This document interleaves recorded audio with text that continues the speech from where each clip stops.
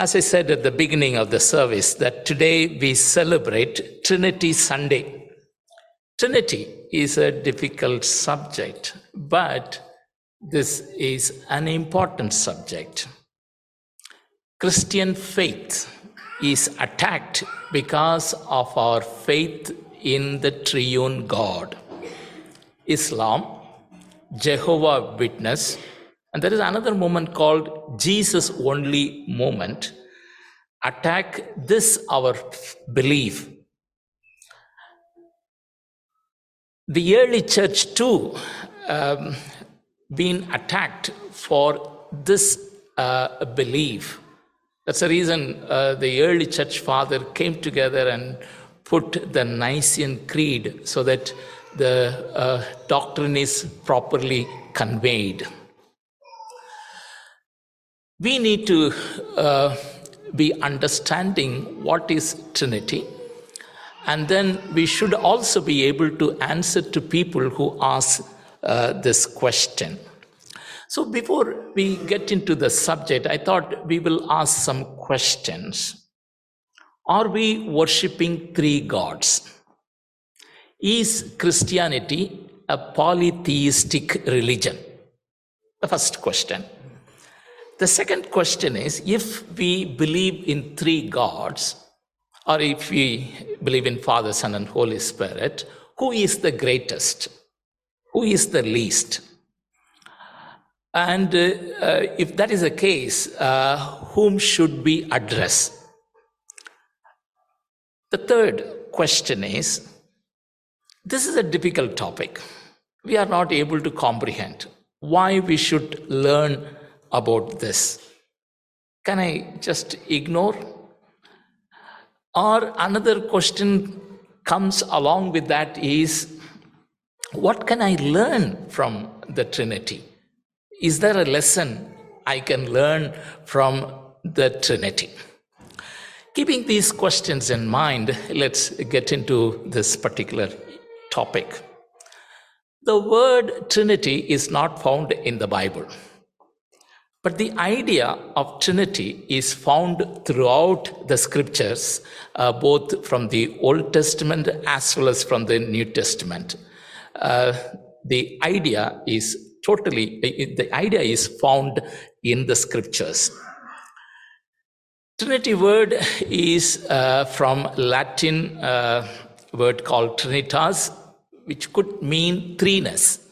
Probably Tertullian, one of the church fathers, early church fathers, could have coined this word, but the Nicene Creed articulated the idea of Trinity very well. This topic is difficult. Why? Why the topic is difficult? I think it is all because God is both transcendence and immanence. Transcendence means God is beyond us, hidden, not known. Immanence means He indwells among us, He is with us. How to justify these two? There is a tension here. That could be one of the reasons. He is both hidden and revealed. He is both comprehensible as well as incomprehensible. We see this tension. That's number one. Number two, why it is difficult? It is all because God is infinite and we are finite. God is immortal. We are mortal. And that's another reason why we find it difficult to understand Trinity. Now, Augustine once, as he was walking on the seaside, he saw a girl was going to the sea, taking the water in a small drinking glass, coming out of the sea and pouring it in a small hole. Augustine asked her, "What are you doing?" She said, "I am drying the sea. I am draining the sea." It is similar kind of a thing when we come to know about God. Augustine himself said, when we talk about God, this is something like that. Enormous idea, we are not able to, enormous things we are not able to understand. That's the reason Augustine said this very beautifully. If you have understood, then what you have understood is not God. Another theologian who is a very important theologian for us, actually, he's a Catholic theologian, 12th, 13th century theologian called St. Thomas Aquinas. He wrote 40 volumes, and his volumes are called Summa Theologia. In English, it is the Summary of Theology. He wrote extensively. At some point, he stopped writing. It is all because he conducted a mass, a service. In that service, he had a vision. He had some kind of revelation. And after that revelation, he told his friends, I'm going to stop writing. And people asked him, why you are going to stop? For which he said, everything I have written seems to be as straw compared to what I have seen and what has been revealed to me. So he refused to write further, and then he died after some time.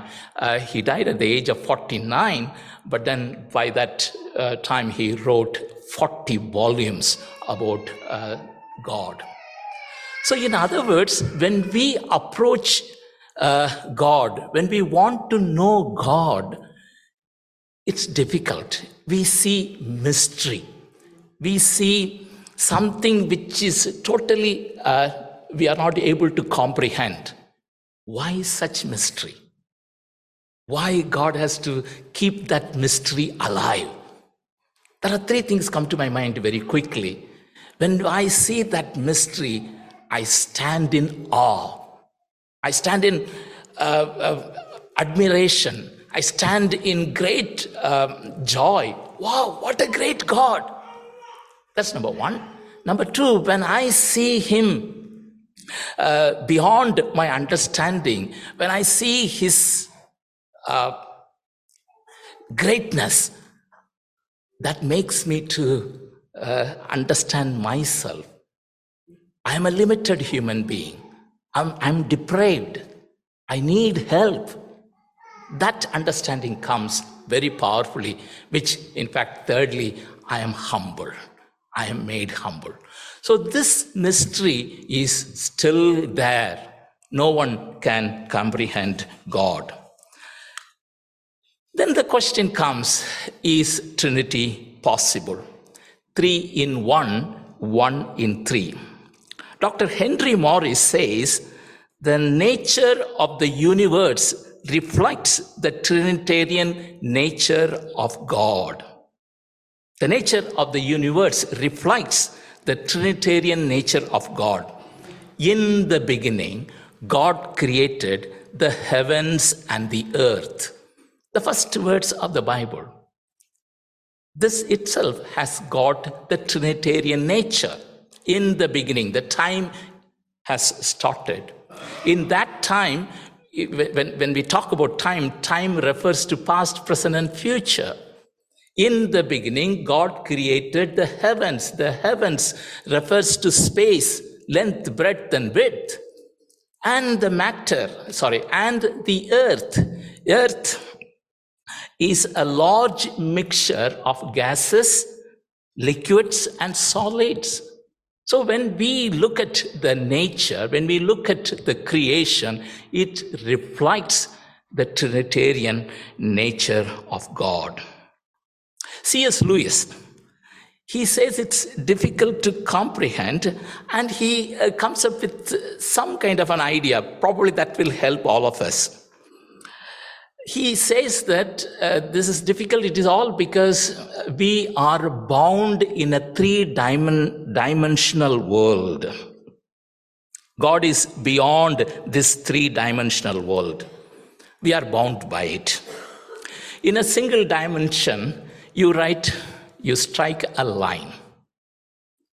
You can't do more than striking a line. In two dimension, you draw a particular line, and then with that you can go for drawing pictures, drawing figures, two-dimensional. And then you can go for three dimensions in which you can come up with solid items. You can touch, you can feel, you can embrace, three-dimensional. So as you grow in the dimensions, you increase complexities, you increase the intricacies, you increase, it elaborates. As the dimensions increase, it increases the complexities. But the basics remain there. You still have the first dimension. You still have the second dimension. You still have the third dimensions. What he says is very beautiful. I cannot look beyond what is three dimensions. I cannot look beyond. My mind may not be comprehending what is beyond in this world. But God, who is beyond these three dimensions, can come to my level and explain and reveal himself to me. In other words, if at all I want to know God, I cannot do anything unless God reveals himself to me. And God has been revealing himself to us in many ways through his scriptures, through sending his son Jesus to us.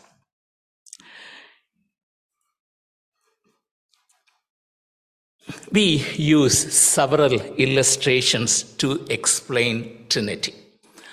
But I would not stick to any of these illustrations, because all illustrations have got its weaknesses. These are all human effort to understand God, and I don't think any illustration is perfect to explain the Trinity.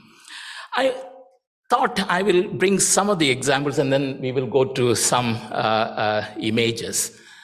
Number one, we commonly use H2O. Consists of three forms: liquid, gas, and solid. Is it a right example? When it is solid, when it is in the form of ice, you see the absence of liquid and gas. So that's not a perfect example. Three exist together. The other example people bring is the sun. Sun gives you heat, energy, and light.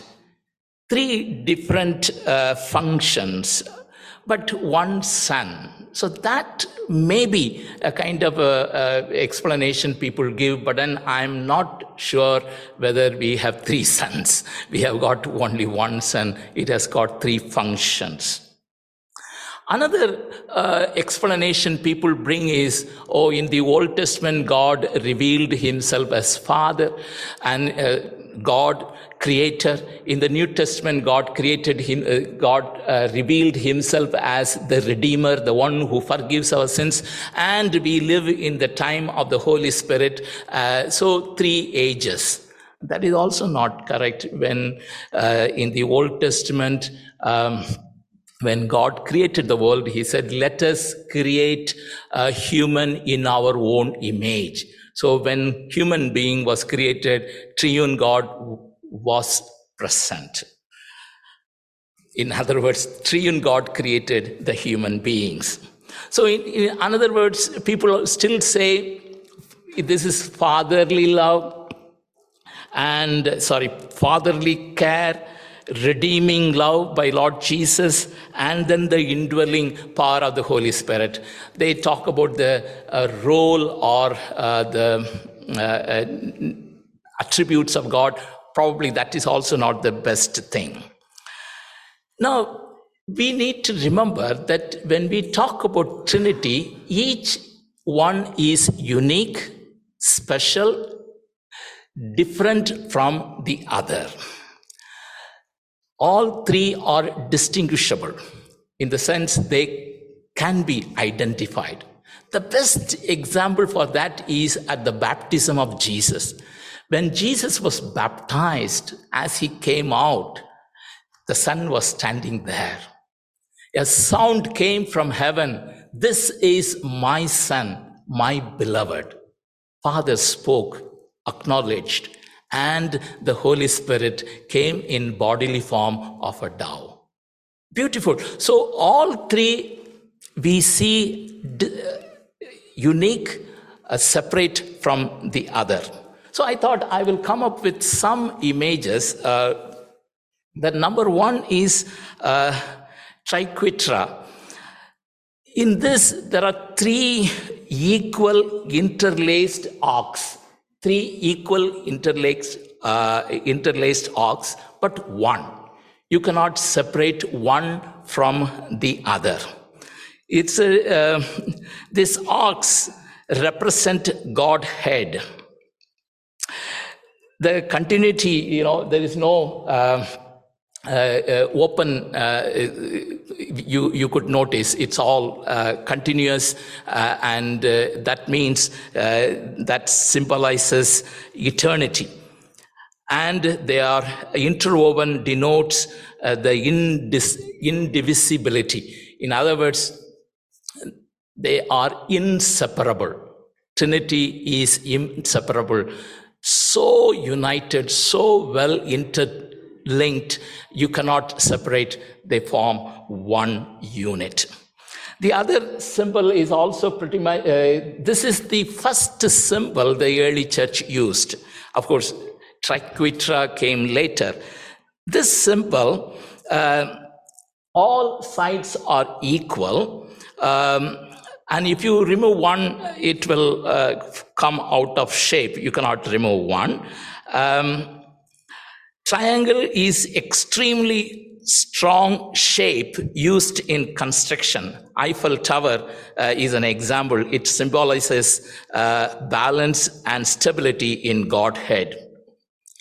Now, there are other things. If you look at the next one, there's a round inside triquetra. The next one again, you will see the love symbol. These are all recently developed. In other words, the unity is so well knitted that the love is shared among them beautifully. Now, C.S. Lewis again says this. It will surprise C.S. Lewis if God is not Trinity. What he says is that God is love.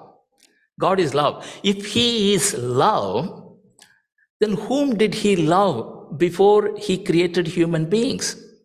We may say that, he had his angels to love him. Okay, before he created angels, whom did he love? If he is love, then three things are important. He needs a lover, and there needs to be a relationship, and there needs to be a purpose. If that's not there, then there is no love. So if God is love, makes sense to him because God is a triune God. And the love overflows out of the Trinity, which comes to all of us. Now, as we come closer to my meditation, let's ask some more questions. Now, Jesus said, "My Father is greater than I." Now, another question we also take is that, so we say Father, Son, and Holy Spirit. We give an order. So is it not saying that Father is greater than Son and the Holy Spirit? That question also comes. Another question comes, okay, Jesus is praying to the Father. What does that mean? If somebody is greater, he is praying. Even now, that's what we believe. He is seated at the right hand of the Father, praying for all of us. Why? Jesus himself, when he was on the earth, he said, sin against Holy Spirit cannot be forgiven, will never be forgiven. In other words, Holy Spirit is given a special place in Trinity. All these questions come. To answer to that very quickly, when we talk about the order, Father, Son, and Holy Spirit, that is not the order always maintained in the New Testament. We read in our second lesson, the grace of our Lord Jesus Christ. Jesus came first. If you look at that order in the New Testament, there are 6 places that order comes. Each time the order reverses. If you look at that order, 2 times Holy Spirit comes first, 2 times Lord Jesus comes second, 2 times the Father comes third time. So let us not take that order and say that Father is greatest and the Son, the Holy Spirit is the least. No such thing. That order, we use it, but Bible always the order jumbles. Why did Jesus say that my Father is greater than I? It's all because in the Trinity, submission takes place all the time. Submitting. Someone said that's not about his function, that is about the different roles each play. I'm not going to go there. I leave it there. You can Google and you can search answers for that. But I would say it's a perfect submission, giving himself to the authority of the other. If you want to bring an example, I would bring the marriage example. The man leaves his father and mother and joins with his wife. The woman leaves her father and mother and joins with her husband. They are no more called two, but one. 2 equals coming together, dwelling together. They are coming together not to fight with one another. They are coming together to complement and support. If you ask the wife, who is the head of your house, she may be saying, my husband. And then if you ask the husband, without my wife, I cannot do anything. I don't think we have a perfect couple in this world. I wish we have perfect couples. It's all because we are living in a fallen world, so imperfection is seen in all our relationships. But when it comes to God, God is perfect. There's absolutely no problem in that perfectness. So they are well united, and in that unity, submission takes place very naturally. And in that submission, complementing is also taking place. No competition at all. Sin against the Holy Spirit cannot be forgiven. It's all because Holy Spirit is the only way through which my sins are going to be convicted.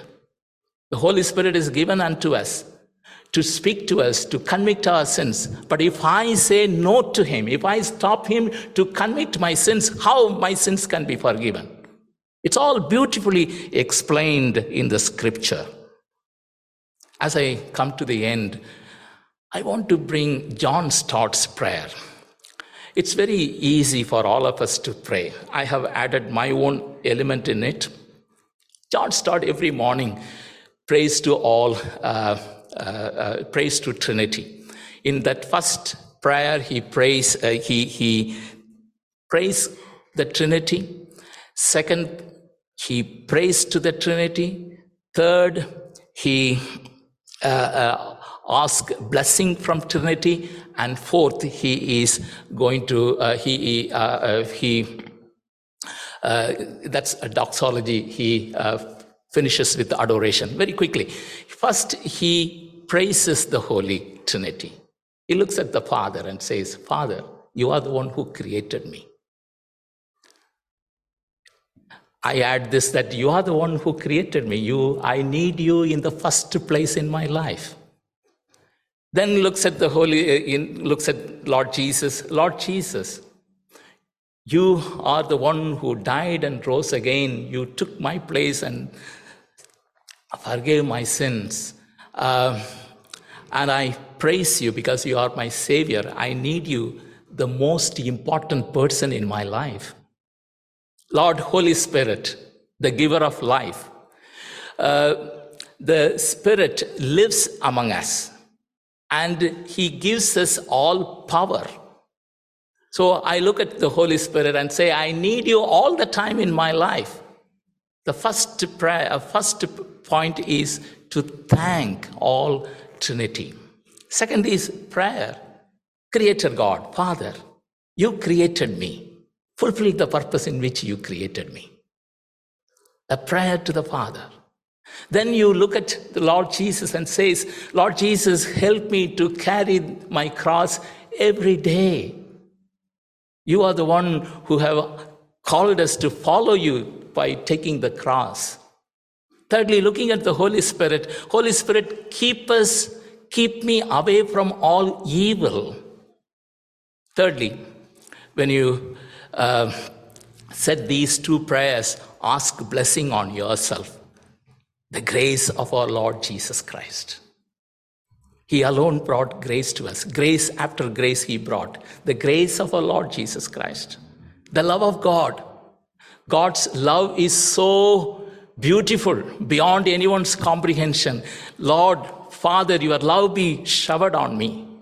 And the fellowship of the Holy Spirit. God, the Holy Spirit dwells in us and connects us with Father and the Son. Connects us with one others. And He indwells in us and gives us good fellowship. So the prayer is, in fact, asking blessing from the Lord, the grace of our Lord Jesus Christ, the love of God, and the fellowship of the Holy Spirit be given to me, be unto me. And finally, the doxology, glory to the Father, and to the Son, and to the Holy Spirit, as it was in the beginning, is now, and shall be forever. I think we can remember these 4 points. You can also use this in your time, in your prayer time. This is a beautiful prayer. May the dear Lord help us so that we grow in knowing who our God is and that we have a close walk with Him. God bless us all. Amen.